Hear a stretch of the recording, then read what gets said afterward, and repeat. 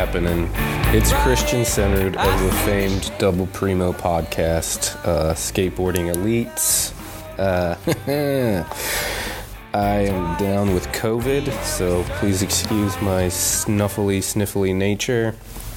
But plus side of COVID is I finally had time to fucking edit some podcasts, so pulling some positives out of a negative. I don't know what it took so fucking long for me to get COVID for the first time, but this first one is a doozy.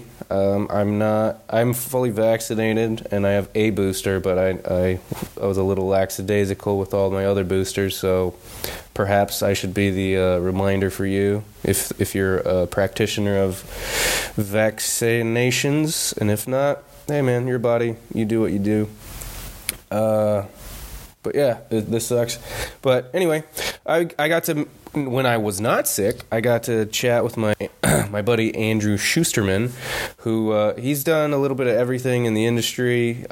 He's been team managing. He's been doing social media. He's just like every time you see him, you're just like, wow, that dude is so fucking nice. And like, you know, not nice as in like I have nothing of value to say. Like he's just like a Theotis Beasley nice person, where it's just like, oh my God, like what a fucking great person. Like I'm like, I just feel better having seen this person. Like that's crazy. But he's just a sweet dude, and I see him around all the time, and he's hustling in the industry, and you know, I figured spice it up a little bit with the DP, because you know, life's taking the boots to all three of us, me, Sergio, and Adam. So, you know, it's hard for us to get together and get an actual podcast out. We're trying, we're fucking trying, but just actually getting it done, and while we're trying to keep rent paid and all that, it's a matter of priority. But we don't need to get into the weeds too deep about that. But yeah, man, it was really fun talking to Andrew. We talked a little bit about his tenure at Flip and at Birdhouse, and it was a cool little shallow dip into the waters there. So maybe we'll have him on again, and maybe this will be a little test trial for other interviews or conversations with people that we know in the industry, and just you know, a little something different, but something to keep the momentum going. Hopefully you like it, and if not, hey, you get what you pay for, you know what I mean? Hey. Oh, anyway, yeah, thanks for listening. We always appreciate it, and yeah, here we go.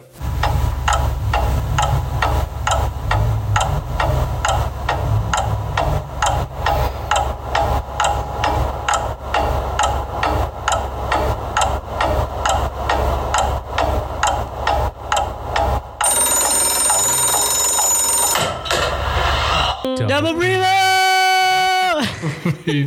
Double Primo.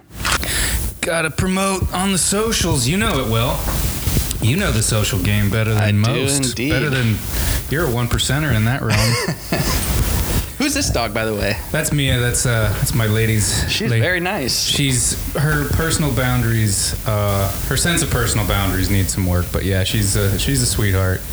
She's a total love. She's always looking for somebody to snuggle up on whenever we're on walks. She's trying to say hello. She's the face of the group for sure. The face of the group. I like that. Echo is a bit shy and standoffish, and then he's just a maniac, so you never know what it's going to happen. But yeah, man, thanks for doing this. Appreciate it. Thanks for having me.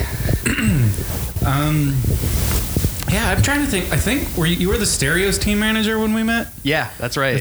Yeah. And I have a photo of you because you were at Transworld, and I have a photo of you. Oh, no, I'm sorry, not Transworld. You were at Skateboarder. And so I have a photo that I still have to this day of like you, me, and Benny Fairfax. Oh, yeah. At when they did like the Obey collaboration, like Shepard Fairey actually was there, and like this was like 2008. This was ages ago. Oh, that was like right when I arrived. I think I moved to California in 2008. But yeah, you were one of the first people that was like just open and nice, because like there was so much of skateboarding has that like, I don't know this person, they're new. What's this about? Very cliquey high school shit, and you're like, yeah, that's right. You know, I'm not trying to be like that. The industry sucks, dude, but it's just like, for a group of people that all have social anxiety, we're not exactly the most welcoming or empathetic. And we're like, who's this? Like, somebody else dealing with the same shit you are, man. Yeah, no. Yeah, skating can be pretty brutal sometimes to each other. Yeah, but you know, it makes you strong. Yeah, for sure. I don't know. That was the I think it's getting better. I hope it's getting. I think it's getting better. I don't know. It's definitely more inclusive now, which is great. Like, yeah, as two guys creeping up towards their 40s, it's obviously we're in touch. Yeah, that's right. No, but I mean, you would know. Like, you're tapped in with the TikTok. I like try and stay like, you know. I mean, sometimes I go to an event and I'll be like, damn, who's this guy? Who's this guy? And it seems like everybody knows them, but like I try and know who's coming up and like what brands are like, you know, getting through or like getting really popular. But you go to some stuff and you're like, damn, I feel so old. Like, I feel like I shouldn't even be, like, I can't even be here right now. Yeah, we walked into Good Bar the other night and we definitely had that feeling. Just me and Zorf just walked in and just immediately looked like teenagers having like a party they're like, they don't know we're underage. I'm like, but they're 23 years old. And I'm just like, well, how times have changed. But yeah, where'd you get your start? How'd you get into team management? So I first worked for Blitz Distribution, which was my first job like in skateboarding. And I was helping out with like Baker and Flip, like all the brands that they had at that time. Skate Mafia had just like launched. And then Birdhouse lost the team manager, or like they were in transition with the team manager. So I was like the marketing coordinator. So they, I think, just kind of were like, hey, can you just fill this little gap here for a little? So it wasn't like a full-on TM position. Like it was just kind of like when I could help, or like if guys came into the office, I'd go get them boards and then I'd learn about their preferences and like, oh, okay, so-and-so doesn't like red tops, or this guy only rides this, or and I went on a trip. Birdhouse was the first skate tour, like actual skate tour I went on when they came out with that video, the beginning. And so I actually helped like with the hotels and like making sure guys were getting in the van and like all that kind of stuff. Was that hard? Because like the internet was around, but it's not anything like what we have now, where it's just like there's an app for that. You know, because I remember like even when I would travel back like around then, like we went to Berlin, and you know phones didn't work once you went to Europe, or you know. So like how did you jump into that like with no real prior training? I mean, so Blitz had, this is so crazy to even think about, but Blitz had like an official like representative from Best Western, and you would have to call this person. She was a travel agent basically, but she worked specifically for them. And because we had like large numbers of like, you know, bookings, like there'd be like 20 people bookings, and we'd be doing it really often because there's always skate trips. So this lady would like be like, okay, and I'd have to sit there with her on the phone and be like, okay, we're trying to get to like, here's this signing on this day, and she'd be looking at the schedule. Okay, well this hotel's close enough. Oh, you won't be able to check in, so maybe you'll, you know, like she would help me like logistically figure out like where we should stay, like what nights, you know, like maybe instead stay in this town since you're gonna have to be here next day. But yeah, that was crazy. That was like really like crazy planning. At least for the hotels, and like I imagine, because like every trip I've ever been on, I'm just like, I'm so glad I don't have to be the one like getting everybody out of bed, getting to the van, making sure people are fed, like because like I was on a couple Vans trips with like when Frank Mayer was the team manager. Yeah. And just, I really liked how he did it, because he's like, guys, bagels are coming, be down here, and we're fucking leaving, okay? And you just was like, not really babying anybody. And he, like, because the day before we had tried to do like an actual breakfast. Yeah. And he just got so frustrated. He's like, I'm not fucking doing this again. And like, you know, the restaurant's over us because we're like, you know, it's a Vans trip. So it's like 30 people, and he's trying to wrangle everybody, and people are coming in 40 minutes like into the meal and want to order, and he's just like, yep, bagels, that's it, yours might be cold. That was great. I like that. Do you know like you said that you knew that like, oh, he doesn't like red tops and such and such. Yeah. Do you know the origin of the red top? No, I really don't. And it's weird because I'm not superstitious, but are you a little stitious? Hey. Yes. I'm sorry. What happened was when those guys started coming in, I'd never heard of this shit before. Like red top, like you never had a choice. Like this is my first job in skating, so it's like first time I'm getting free skateboards. So like up until then, I was buying all my stuff, and like you didn't have a choice. You just like get your board. I never even thought about that. And then they started telling me, oh yeah, I would never ride a red board, and oh, a red top, oh, I'd never ride a red top. And like some people were weird. They were like, oh, I don't do like blue tops for some reason. But most people were like, no red tops, that's bad luck. And I slowly picked up on that, and I started not skating red tops because it just kind of like through osmosis, you know. Yeah, you just absorbed the absorbed superstition. This ridiculous, superstitious, like. Which is how religions start. Yeah, and that's right. spread. You just hang around, and suddenly I'm like, oh, I think that way too. That's yeah, exactly. Like I remember Leo Romero and I think Jimmy Origi. They did like a sketch or something, like The Curse of the Red Top. Maybe it was a Thrasher article. I don't remember, but I was like, I don't even know what they're talking. Like, what red top of what? And they're like, oh, the top ply. And I was like, this is brand new, but yeah, like it's pervasive. It's like quietly one of those, you know, very inside baseball kind of things, but it's stuck around. Fun fact: FA, they might have changed this, but like. They had a standing order of no orange top boards because I think Dill was so sick of riding them he's like, they just got so many orange top boards when they rode for workshop that they're like, no, never again. That's incredible. Yeah. So like, but cool with the red tops, just no orange. No, there's definitely reds flowing through there. Yeah. I'm pretty sure I've ridden a few of them, but yeah, so like you just trial by fire, hop in the van, like get people everything. Like, yeah, I mean, was there a hard, like, a big learning curve? Like, because this is So you're on tour with Birdhouse at the beginning. So and this is like 2007, end of 2007. So we got Matt Ball, Brian Sumner, Willie Santos, Sean Eaton. Who am I missing here? Oh, John Dixon. He was Flow. He wasn't even like Am yet, but he was like gonna be Am. Figgy.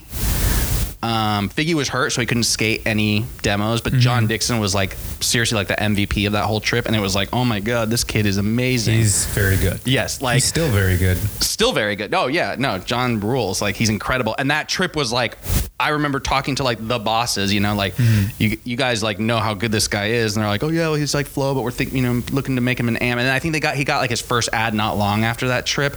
But this guy's like one of those guys that would show up to the demo, skate the hell out of the demo, impress everybody, and kids would be like, who is that? Like, well, that's the Flow man's job. The Flow person's job is to show up and blow up. But that trip was like crazy only because, I'd never been on a skateboard trip like that. A real proper, you know, like video tour, premiere, whatever. Yeah. Like, so going on that and then like having to like, I was doing so much stuff. I had to like set up a projector at every single demo. So we had to buy special equipment to make sure that the skate park had like power, you know, so we'd be like running cords everywhere. And then we would do these premieres at the skate park. And then there was a demo, and then we had to get to the place. And sometimes there was like an after party. So you had to like drive there.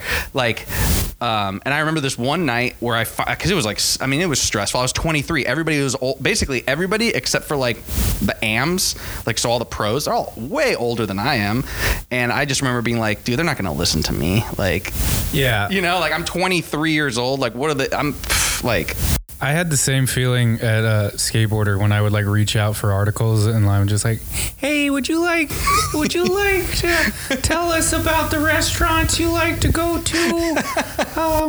I know that you're a millionaire, but how about like, I just felt so like nerdy sometimes. Like Dennis Busenitz one time, like I asked him to do I think it was like a haunts page for Skateboarder, and like I remember him on the phone just being like, would anybody give a fuck about this? I was just like, I don't know. Sometimes the restaurants are stoked that you shouted them out, and they'll hang it up, because I had seen that, and like, I know like Mike Anderson's got like his burrito spot in Ventura, and like Kenny Hoyle had his taco spot, and you know who knows, but I forget. We've talked about this, but you would also help with those, like the 15 things you didn't know. Yeah. Right? I love those. Yeah, I'm milking that one. I'm man. Squeezing blood from the stone. I'm still doing it. I mean, look, I still think about them. To this day, I still tell stories. Like the Gons one maybe was my favorite. Gons jumping through in security line in Rome or something like that, and he like got too impatient and like just ended up, I don't know if they were like asking him to take this off or that off, and he just got so fed up that he jumped, like dove into like the x-ray machine, and they arrested him and put him in like a mental institution, I think, or something to that effect, like some kind of like, that might have been, they thought he was insane, and his dad had to like fly out to Rome to like release him basically because they thought this guy's nuts. Like, but that alone, that story to me like was, yeah, I mean, we definitely dug up a lot of like it's kind of a shame like how much space we weren't allowed to have, like, not that it was anybody at Skateboarder being like, you know, because everybody would have been like, yeah, we'll run the whole thing, but whatever. And this was pre-websites where, you know, you felt like you were cannibalizing the magazine if you did like that kind of shit. But yeah, just like the hours of audio that we have from people telling us about their injuries and all the 15 things stuff. But I think Meza was like, I don't know if he was, I'm pretty sure he was the like originator of all like the really great because it was like, I think about it pretty oddly because like every now and then it'll kind of resurface. I'm like, all of his shit would be perfect now in like infographic form. Yeah. Like Skate Media Nerds kind of doing it where he's kind of, or they're kind of revamping it and bringing new life to it. But like I'm straight up doing it. I'm like, I'll do 16 things for Gencom. But yeah, I got to write those because when I got to the magazine, I just like I never worked in skateboarding. I never worked at a magazine. I never even interned at anything. So I just kind of got there and like was slowly like, could I try this? And they're like, yeah, sure. Like, and then, you know, I slowly just started kind of having my own department pages, and it was pretty great because, you know, I'd get kickback if something was trash, but like for the most part, I just got to do whatever, and it was. Nah, man, flew, I've told you before, I always loved them. Yeah, and I still have some of those copies too. Of like, my mom actually just like was like moving. You know how like once you're out of your room, your parents like turn it into whatever storage. And my mom finally is like, I'm cleaning up this whole room, and she found all these skate mags that I thought I already had, or I thought I'd lost, and a bunch of skateboarders. So I have like a ton right now that I'm like going through and finding some of these like the old ones that I really liked, like the Gons one. Man, there were some really good ones. I can't think of. There are a few other ones I really liked, but the Gons one always stood out. Yeah, that was amazing.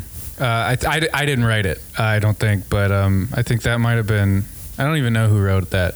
I don't think it was me. I did one on day one. I think I came in like after like the Mount Rushmore had kind of been covered. It was like Tony Hawk had been covered, Gons. Yeah.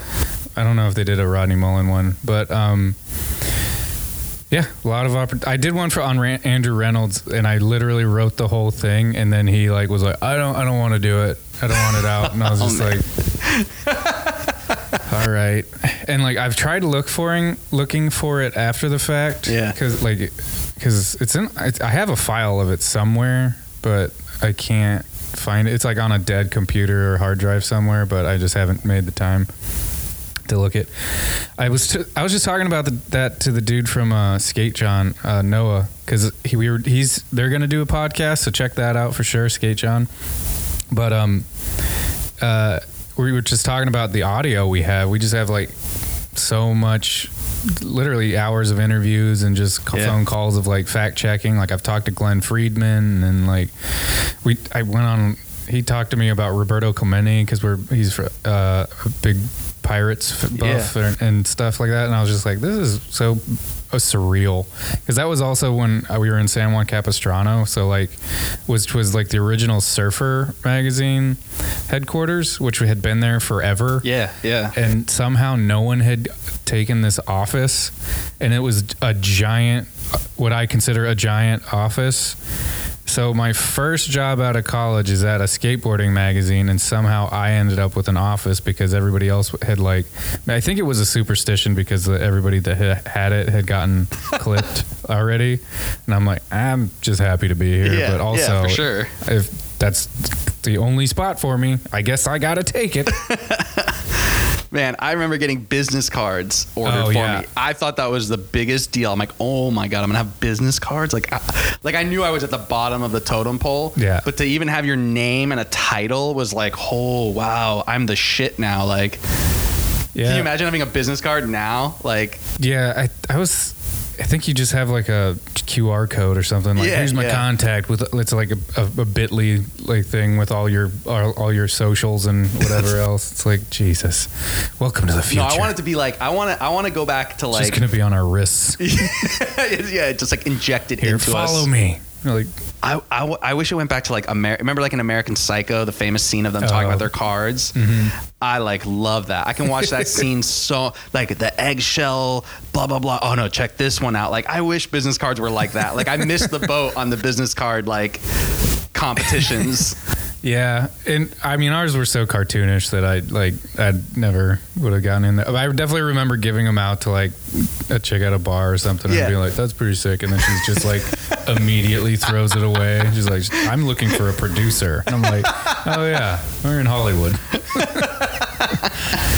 But so you're in Birdhouse. How long did you stay there? Because that's like around the same time that Steve Herring kind of flew in. No, Steve was with me on that trip, and so Steve was the TM, but like it's always hard. Like I know companies, they try and consolidate a team manager role into like being the filmer. A lot of time ends up becoming like the de facto like TM, but he just like had so much going on with that video, and like yes, like he was going out with dudes, but like he was just focused on that, and so they were like, okay, yeah, we need to get like someone else in here. And I think that dude, I'm forgetting his name, but anyways, they didn't have anybody in that time, so I went on that trip with Steve Herring, and this dude Kevin, whose last name I honestly forgot. He helped film that video, but like I would have to like. Steve, especially at a filmer, like the filmer doesn't want to like yell at them and be like, get down here. And like, then they're going to be mad. They want to film with him later. So I have to be so most of the time I had to be like the bad guy. Good cop, bad cop. Yeah. Good thinking. Yeah, literally. Yeah. Good cop, bad cop, because that's just no one, they know me. They're like, okay, he's going to like bitch about this and that, or this guy, or he's going to like, make us do this. But if the filmer does it, then it becomes like, oh, I don't want to film. I don't want to be near him today, or like. Yeah, it must feel really good to be like a photographer or filmer and then like hit a point where you're like, people have to kind of play your game, like not your game, but like fucking show up and do the job and be like, respect like the fact that we're all at work right now. Like a little bit. You know what I mean? Like, I don't know. There's like seeing Burnett or something. Like nobody is fucking around with Burnett as far as I've seen. Or I'm sure.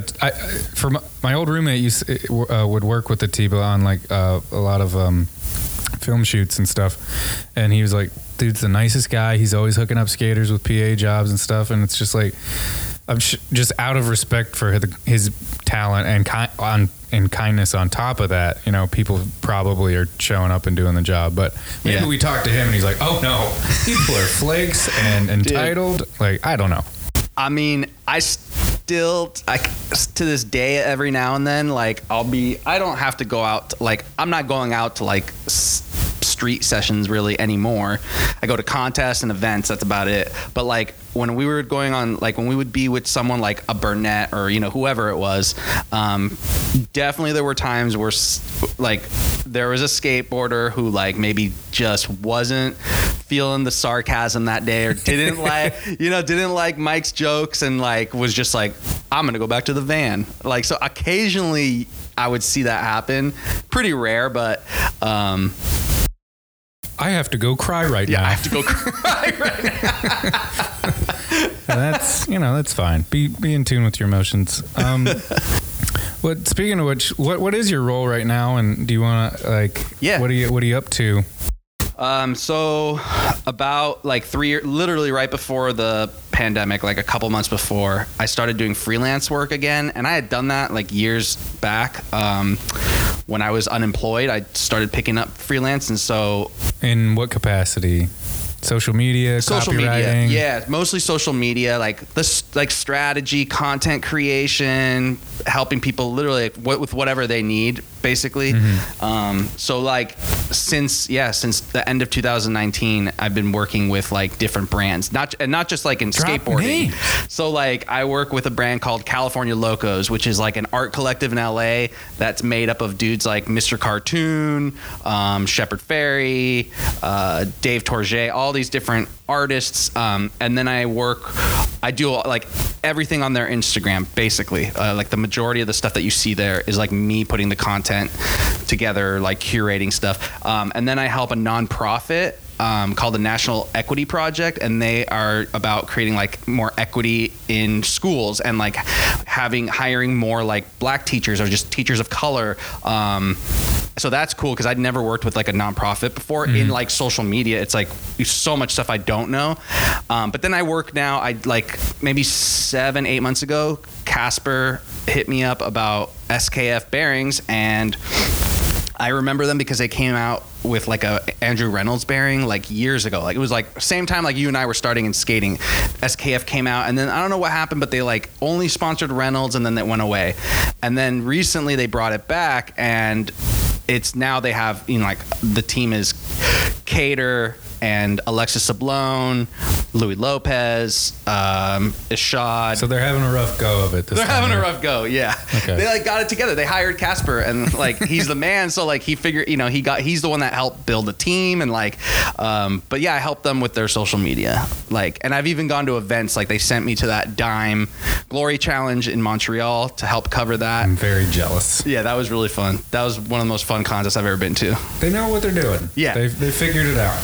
They figured it out, and not just that, when you're there and you see everything and the level of like what goes into that shit, like they plan it. And then I found this out, like, yeah, they plan that thing like for a full year, which when you see everything and how they're putting the obstacles, you're like, dude, this is a lot. They had to have like rehearsed some of this stuff, like putting the obstacles together, because it's like it was so efficient, like how quick everything was, and just like how many different materials are involved. And like I think about that every night because like I've been doing production jobs, doing like on advertising shoots and videos and like music videos and shit. Yeah.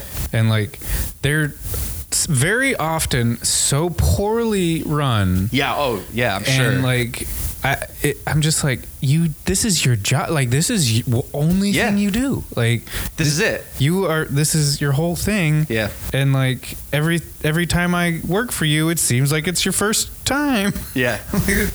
But you pay me well, so, and it's on time, so I'm going to pay. Keep coming back. But boy, am I surprised. But yeah, the Dime guys, they had that shit on lock. Like it was so impressive, especially having done events. I knew, like, seeing certain things, you're like, oh my god, this must have like cost so much to do this, or this was so much planning went into this. Like the foam and the flame throwing and that shit. was incredible. I mean, 8-tiered, was it 7 or 8? It was like tiered rainbow rail. I think it went to 7. Yeah, it's got to be fabricated on it. Like, also just like conceptualizing how to actually, like, all right, how are we going to add and then actually get the ramps together? Oh no, like that part to me, watching, because I was like right in the front there, like hanging out, watching them like bring these things together, like putting them together, like it is intense. Like it is like no joke, like how much work must have gone into making sure all the measurements had to be like spot on, like perfect, like because the way they all everything fit into each other, it was like Legos, like it was like perfect fit. Yeah, that was so insane, that what those guys do. I'm always impressed, and you know, it you get results that way. Like we're all talking about it, and everybody like as far as I'm concerned, Dime and like Copenhagen Pro are kind of the only events I would consider traveling for on my own dime. Yeah. But like, I mean, not that the other ones aren't great. Like Skate Park of Tampa is amazing. Yeah, for sure. But also, like, at 37, I'm not gonna make my pilgrimage down there and be like, I have a hangover just thinking about going there. Yeah, yeah. So, no, like, this year was the first year I went to Copenhagen, was this year, and you know, like, I knew it'd be kind of a stretch. I even asked them like, hey, what do you guys think about sending me there to SKF? But I knew that was like probably not going to happen. But in my mind, I already had like told myself, you're going no matter what. Yeah. And so I like, it was cool. They let me like, I did a bunch of stuff like filming a shot and Louis. But like, I paid for myself to get out there because I was like, I want to go see this thing. Like this contest is talked about so much. It looks amazing, and it is amazing. And it's like Europe too, so everybody's like gets to be more wild and like drink in the streets and like, things stay open late. It doesn't get dark ever. It gets dark like at like 10 for like a little bit, and then it's just like blue sky. The day takes a power nap. Yeah, basically. But I didn't really see a lot of highlights from that one this year yet. I don't think from Copenhagen. Yeah, like was this like everybody just dusting themselves off after a year indoors? Pretty much, yeah. It was like the most, and I'd never been, so I didn't know. But like talking to people who were like veterans of having gone to that contest every year, this was like the biggest by far. It was like insanity, like how many people were at this contest. Buddy, down. You getting jealous? I would like some attention, please. Don't chew on my Crocs that definitely don't look like a dog toy. Well, yeah, those both seem awesome, and I'm every year I'm like, I'm going next year, and then like you mentioned this that they kind of keep it a little quiet on when the dates are actually going to be. Yeah, they do that on purpose, so it doesn't get like blown out. But there were, some of the stuff they just couldn't, it's like out in public. So even people walking by, you start to see people stop in the street because they're like, what the hell's going on? And then all of a sudden there's like all these random people there, but still like managed to like pull it off. And I would tell you honestly, like I would pay for myself again to go to that contest if it wasn't paid for from a brand. Like I would definitely go on my own dime. And I met guys that were there who were skateboarders in their like probably mid 40s, and these guys have been going to the Copenhagen contest as like a crew for like years, and they don't work in skateboarding. They just love the contest. They just go as like a pilgrimage. Are they skaters? Yeah, they're skaters. Okay. But they're not. They don't work. It'd be kind of funnier if they weren't. They're like, we came here 1 year, and we just decided. It's just like they're. What's that fucking Adam Sandler movie that won't go away? Where is it Grown Ups or fucking like the one where they go to like that? It's like in the Caribbean or whatever. They do like the first one was a summer camp where it was like they all got back together for the first time in however long, and then now they keep doing it. But that could be them. Yeah, the joke works better if you know the reference, but I don't. So we'll edit that up. It's the witching hour. Waylon has begun his battle. There are 3 dogs around us right now. For anybody who obviously can't see what's happening, there are 3 beautiful dogs. Waylon battling also for attention. He has a kill count of 2 charging cables already, so I'm curious if he's trying to go for another one. You said it. All right, buddy. Well, yeah, like, what do you, so when you go out to the social, because you're covering it for social media. Yeah. And, but you're also, like, I've been doing this too. Like, I just tried it at the beginning of, my beginning of TikTok, because I was like, I'm assuming Vans is going to make me get on TikTok, so I'm going to, being older, you get a little more, like, you just hear about a new app and you're like, I don't want to fucking get on one more app and have one more reason to be on the phone. And then you see TikTok and it's like celebrities dancing with their kids, and it's just like so cringy. Like how much fame do you really need? Like how many revenue streams do you need that you can't just have some class? Don't do this. Like, and like, but at the same time, it's like Shaq dancing with his sons is fucking awesome. So it's like, it is awesome. But like point being, I got on it and dumped a bunch of old clips from trips and stuff, and I was like, that's how I wow. started mine. Was just taking I had all these phone clips, like. But it worked because I was kind of following your lead where it's like, dude, Andrew's blowing up, and like that was like not even to where you are now. No, I mean, and that was like the first time for like I mean, I've helped brands, you know, like build up their accounts. Like I started the social media for Flip. I even started it for Birdhouse when Twitter came out, but like I never did it for like myself. So to have my own personal account, just like all of a sudden my videos blow up, and it's weird because it's like I'm just like a channel, like it's my name, you know, because I didn't know this was going to happen, so I just named it my last name like it is on Instagram, and then I'm like on there one day after posting like 5 videos, all of a sudden this one just like explodes. Like I got like, I don't know, like 2 million views in like a week, and I had like 30,000, 40,000 followers by the end of the month. But that's like never happened to me. Like I'd never had a social media where I was like the person running it by my, like on my own, with my own name, and and that happened.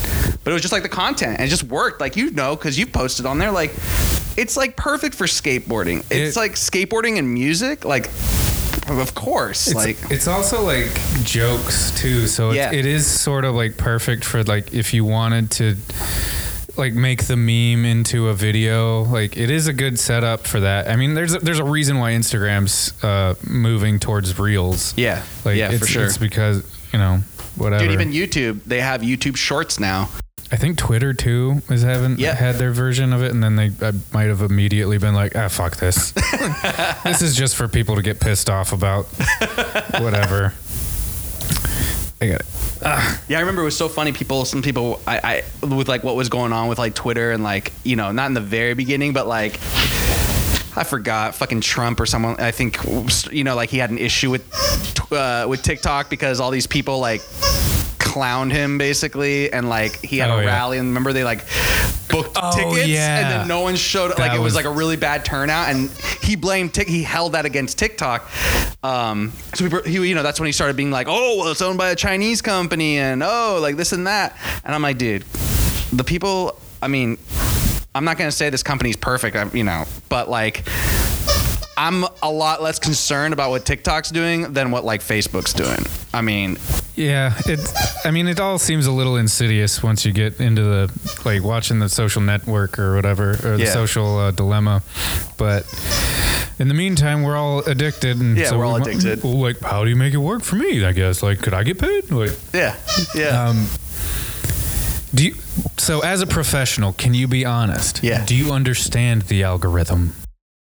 I mean, I understand it like as much as I think like most people understand. I mean, I know how it works to a degree just because of experience. I know that putting up like this type of content is going to get flagged. I know that putting up like this type of content, the algorithm's going to give me more love and show more people. Like, if I use the trending song and it's a good enough clip, okay, that's probably going to like, the algorithm's going to like bump that one up. But I don't think there's times where I'm like, I have no idea why this did well or why this didn't do well. Well, it's also probably just the fact that like it's not just one algorithm. It's like probably a rotating wheel of multiple algorithms where it's like we don't even understand.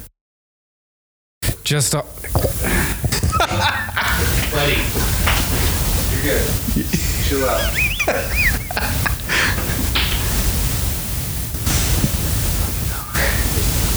Been on one today. Need to skate you. But I don't know. I feel this. Here's one thing I know that will work at getting no love is start a TikTok, get a 10,000 person following, and then just don't get on there for a while, and then try to kickstart the engine. It is just an old aging motorcycle that's like, I think the battery's dead. Because I've been like trying to play around with it again and like just getting absolutely nothing going. But it's like, also just because like it's harder because there's way more people on it. Like I don't, on average, kind of like get the same numbers as like I did in the very beginning, because in the very beginning there were a lot of people on it, no one was posting, but there weren't like eventually it went to like last year, there's like 1 billion monthly active users, and Instagram has like 1.4 billion. So it's like it blew up, like really blew up. It's like the fastest growing social media platform. Yeah, it's wild too, because like, I mean, you can kind of get sucked into any of them. Yeah. But TikTok is the most like you're just thumbing through it more, and you're like, and you don't even know how much time you've been on that. You're just like enthralled with all the twerking and whatnot. And your list, like the thing that's crazy was first getting on it and like learning how to use it and just like what it was about. You realize you leave the sound on. Like you listen to all this shit. Like when Instagram, I rarely have like the sound on, and that's why all these people on Instagram, a lot of times put subtitles and shit because they know people don't have their sound on. Versus like TikTok, it's like part of like the quote unquote, like experience is like listening to the songs. The songs are edited to like whether it's skating or funny clips or whatever, but like the songs, like music and sounds like push like what's happening on that. Like they influence like what type of content is being made, whether it's like some trending this or other, like But on Instagram, people don't have their sound on usually, like majority. I never considered that actually, but I just like for brands, it just seems so odd. Like it's just this odd game of like chicken for visibility. It's just like, oh, we have to be, like, and you're like, or else what? Like what? I remember, you remember how like brands for so long, and probably still like to a degree, like, and I don't know if this is for the shareholders or whoever, but like companies have to have like every social media platform, like it'd be like 10 things. Sometimes you wouldn't even recognize some of the icons. You're like, what is that? And it was like a thing, like almost like these badges, like on websites that, oh, it looks good, we're on everything. But like, I only like to focus on the stuff that makes sense for like the people I work with. So like I have a client and they're like, hey, do you think that we should do TikTok? And I'm like, you know what? I don't think so. Like, I don't know if it'll work as well for you. Yes, you could if you really tried and like but we're already, you're killing it on Instagram and that's where your audience is. Like, sure, we can explore it later, but like, I don't believe that everybody has to be on everything. I think that's just like diluting your shit. And eventually everybody's just you're going to end up posting the same thing over and over to all these different like places. Like if you're actively engaged on whatever, and it'll make sense. But like if you're just gonna post one thing and then it just repopulates over, and then you're not like responding or even checking it, it's like you might like people aren't gonna. That's not gonna. It's not a good look. Just do like one or two things really well. Yeah. And then instead of doing 7 things okay, or Yeah, I've had this conversation. I have a 66-year-old friend who does comedy. Yeah, and he's fucking hilarious. I love him. He's amazing. Patrick Booker, check him out. But like, I made him a reel from a video we shot at an open mic on his phone. Or my phone, and then I just did the automatic caption, and he has like, I don't know, 300 followers on Instagram, and he got like 25,000 views on his reel. Damn. And I'm like, he's getting ready to like film a special, and like he's talking to me about like, do I need to be on TikTok? And I'm like, hearing a 66-year-old man ask me if I should be on TikTok, I'm like, I don't know actually. Like I don't think so. Unless like it could be really funny. Yeah. If it was like I'm filming you and fucking with you, or like, we're doing like, we're actually making content. Yeah. But if you're just dumping a bunch of old clips on there, you maybe just stick to Instagram. Sometimes I'm like amazed by like people who are on certain things and doing a good job. Like on Instagram, the TSA, I don't honestly follow them anymore, but someone told me follow TSA, as in like the security people at the airport. I'm like, are you serious? Why would I follow their that? DMs must be the absolute worst. Dude, their account, if you have never looked at the Instagram for TSA, I have no clue if it's even still around. It's just an account that shows all the shit they confiscate. Crazy stuff, like a clock, just a regular clock that's made to look like a bomb. Like someone who brought in like a gun that could hide in an umbrella. Like crazy stuff. It is amazing whoever thought that they should make it. That's all the account is. And then they educate people like, hey, just so you know, we don't allow these items on airplanes. So, you know, this is the extreme example of like what you definitely shouldn't bring, but also be aware that you shouldn't bring this and this and this on a plane. I'm looking at the account right now, and it says government official. It's like, it's so bizarre. Is it still the same? It's like Princess of Puns and... Oh, wow. I mean, that's the account, and they're like, yep. Well, this is so different. I haven't looked at it in a long time. When I was following it, it was just, every post was just something crazy that they confiscated from someone. Well, now it kind of looks like the creatures of NYC Subway, where it's just like, here's all of the fucking maniacs that are sending pizza through the X-ray machine and shit like that. But yeah, I don't know. It's very interesting. Also, I just don't know. Like, for a brand that's selling commercial goods, I get it, because it's like, oh, we're gonna get a return on our investment. Like, we have a direct line to our consumer, and you know, like I get it, but also just like I don't know. Do you follow Emily Zugay on? She's like this girl from Michigan, and she's very deadpan, and she just plays dumb, and like she's hilarious. Yeah. But she's also a graphic designer, but like she blew up. She was already blown up, but like then brands started hitting her up, and she started redesigning brand logos. Okay. And she did Microsoft, and she did all these like blue chip stock brands. Yeah. And I'm like, is this just like for marketing? Like, hey, like all these kids that follow her are gonna be like, oh, this cool, you know, oh, this old fogey brand that I don't really care about, like, got her to redesign the brand because they're cool on the joke. I was just like, but does that make people?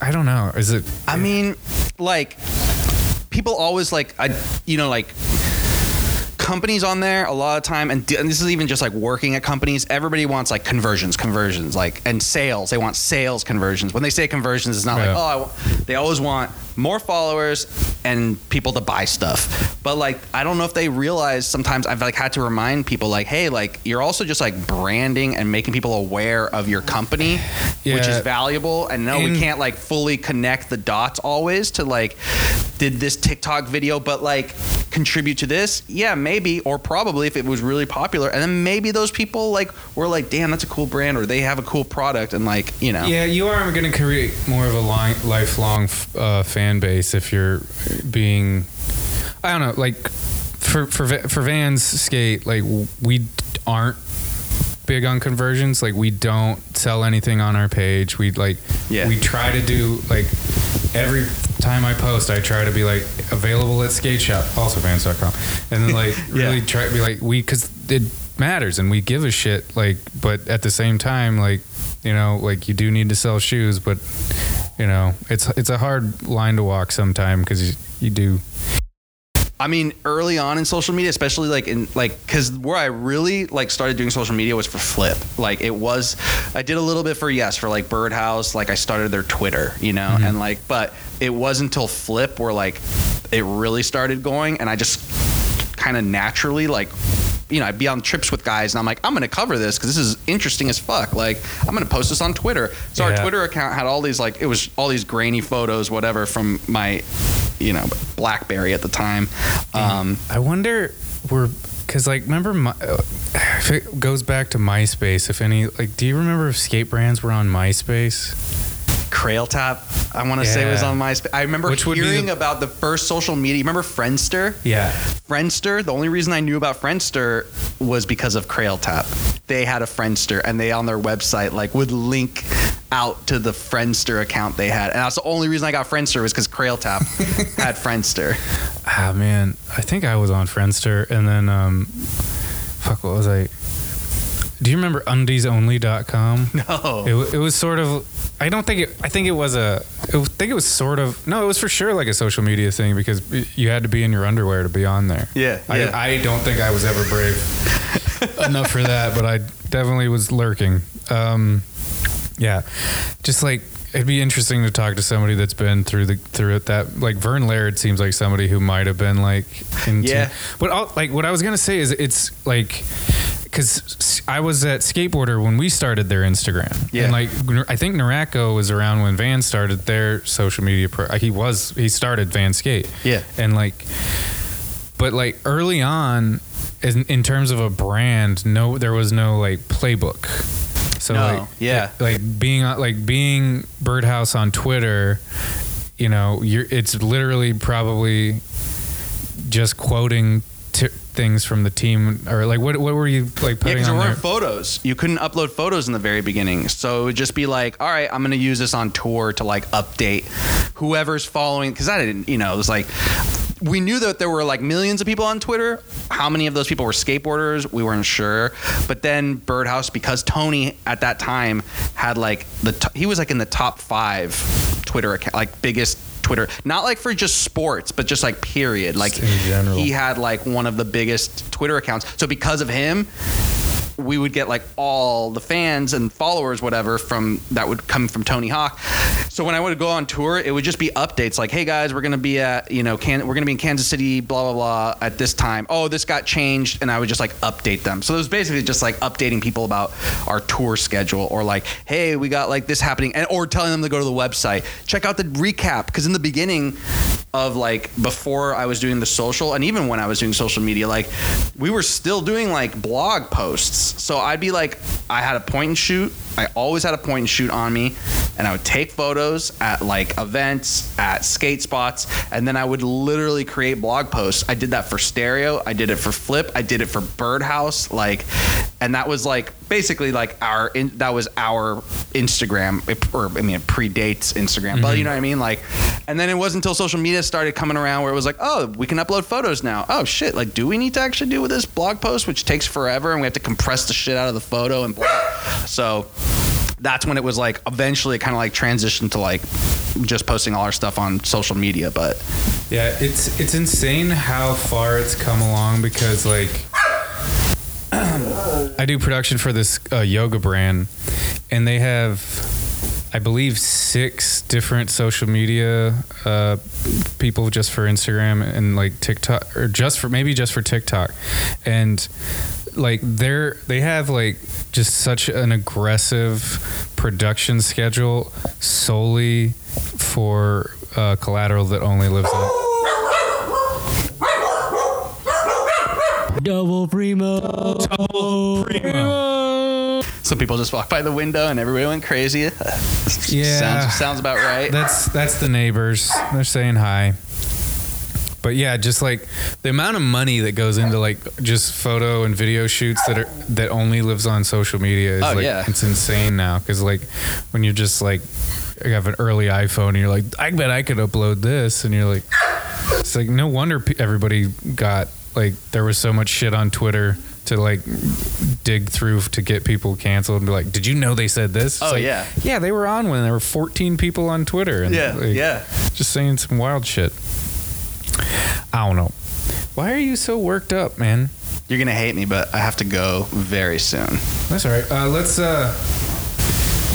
Technically, I probably should have already left, but I'm not too far from the house. I got my bike. Well, I mean, we are like 50 minutes in. But all right, just give us a quick run through. All right, then you were at Flip. Then I was at were you team manager? Yeah. Flip, like that was official, like, so I was at Stereo for like about a year, and then I already knew the Flip guys because of Blitz, and like, you know, we did a lot of stuff with them, and like I just got along really well with like Jeff, and got to know Jeremy and Ian. So when they went to NHS, they reached out and they're like, hey, we're at NHS now, like, would you be interested in like coming back to work with us? Because what happened was Blitz laid off. It was 2008. They laid off like 50-60% of the company, which included me because I was a new guy. So it was like, of course. But they were like, hey, just stay in touch. And I would see Jeff at bars and in Long Beach. But then I went to Flip. So from like 2009 to 2013, I was at Flip as the like team manager. Which would have been like Extremely Sorry era. Yeah. That was the first thing I worked on, was the Extremely Sorry premiere, which Vans like heavily supported and helped us get like the Crazy Grove theater that's in Anaheim. Like they helped pay for that. They covered it was sick. Pete Derricks helped get a lot of stuff moving along in terms of getting us paid. Like that premiere was the really big. Like I had done a premiere before for Birdhouse, but this premiere was next level. I mean, the amount of coordination, the amount of money that went into all that. And then right after that started the world tour. Taking the video everywhere and stuff. So yeah, it started off pretty just straight into the trenches when I got into that job. Was it a rough transition to get into Flip, or because you'd worked at Blitz, you already had because you already knew Rowley? Yeah, I'd already known them, Appleyard. and I knew those guys, and I would see them around, so it felt it just felt natural, and I already kind of. Was it hard ever trying to tell Jeff something to do? It's we're gonna need you to. He's, I'm not doing that. I mean, yeah, Jeff. I think the reason I like Jeff so much is because he sticks to his guns and his, he says. When he says stuff, he means it, and he would tell us stuff, and sometimes he'd be like, no, I'm not doing that, or this is worth. But it was always because he was looking ahead, is this worth it? Is this should we do this? Is it? And I always thought, all right, man, you're older than me, you're a famous pro skater, yes, I'm the team manager, but I'm not trying to. I wasn't really having to manage Jeff too much. So the managing I was doing with Jeff was all right, I got your plane ticket. We got hotels squared away. Be here at a certain time. Jeff's so reliable. He'd always show up, always be there on time. To this day, when we go skate, sometimes he beats me to the spot. He's always on time. He's just a professional. There's a reason why he's made it where he's at. But also, I was thinking about this because it's working for the company, but also being the team's guy. Yeah. You have to be.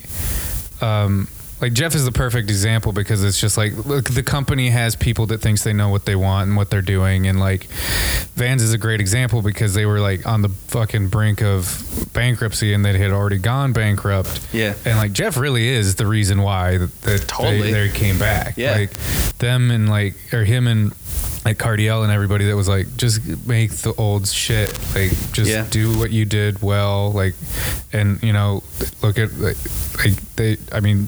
the skate department is very aware of it. They're this guy saved the brand. Yeah. But it is having that internal monologue where you're just I think I'm just gonna shut up and let him figure. I think he knows. Yeah, I feel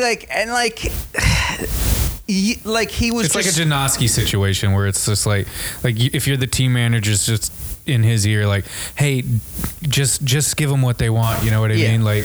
And it sucks because it puts you in a weird position, but then it's helpful when you have people that have a vision, I guess. I feel mostly it was helpful, especially when I was on a trip with him and I was with the younger guys and Jeff was there and I was something pissed me off about someone doing something or whatever. Sometimes Jeff would be the person to be don't worry about it, man. It's all good. I know you're frustrated. You know what I mean? He would literally talk me down because he was so used to, he'd been on so many trips in his life and known so many team managers that he was able to sometimes be hey, yeah, don't worry about this, or you know what? You fucked up with this. He would straight up tell me if I messed up something, and sometimes I'd be oh shit, but I was no, that was actually really helpful. I learned from that, and then I don't make that mistake. And I think but there's so few of guys like him, pro skaters that are really professional in all ways and their life and are accountable for things and well, we've talked about this on the podcast before because it's some people have an idea of a legacy, and they're building and they're working towards something, and then they know that what they're doing is going to be left behind, and some people are just happy to be at the party and then are kind of bewildered when the party ends. It's well, you had this opportunity and you took what it was, and you had fun, and now cool experience. How many people get to do that? Awesome. Yeah, but don't be bit shitty about it when when the party's over. Yeah, exactly. You didn't save any money. I think it's hard. I mean, I get it. You're really young, getting all this money. I don't know what I would have done making that kind of money at that age. Probably really stupid shit, but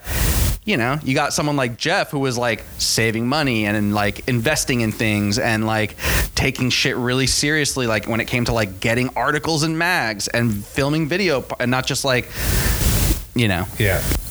And that's why we still talk about those people, because they had standards and stuck to them. Exactly. Yeah, that's right.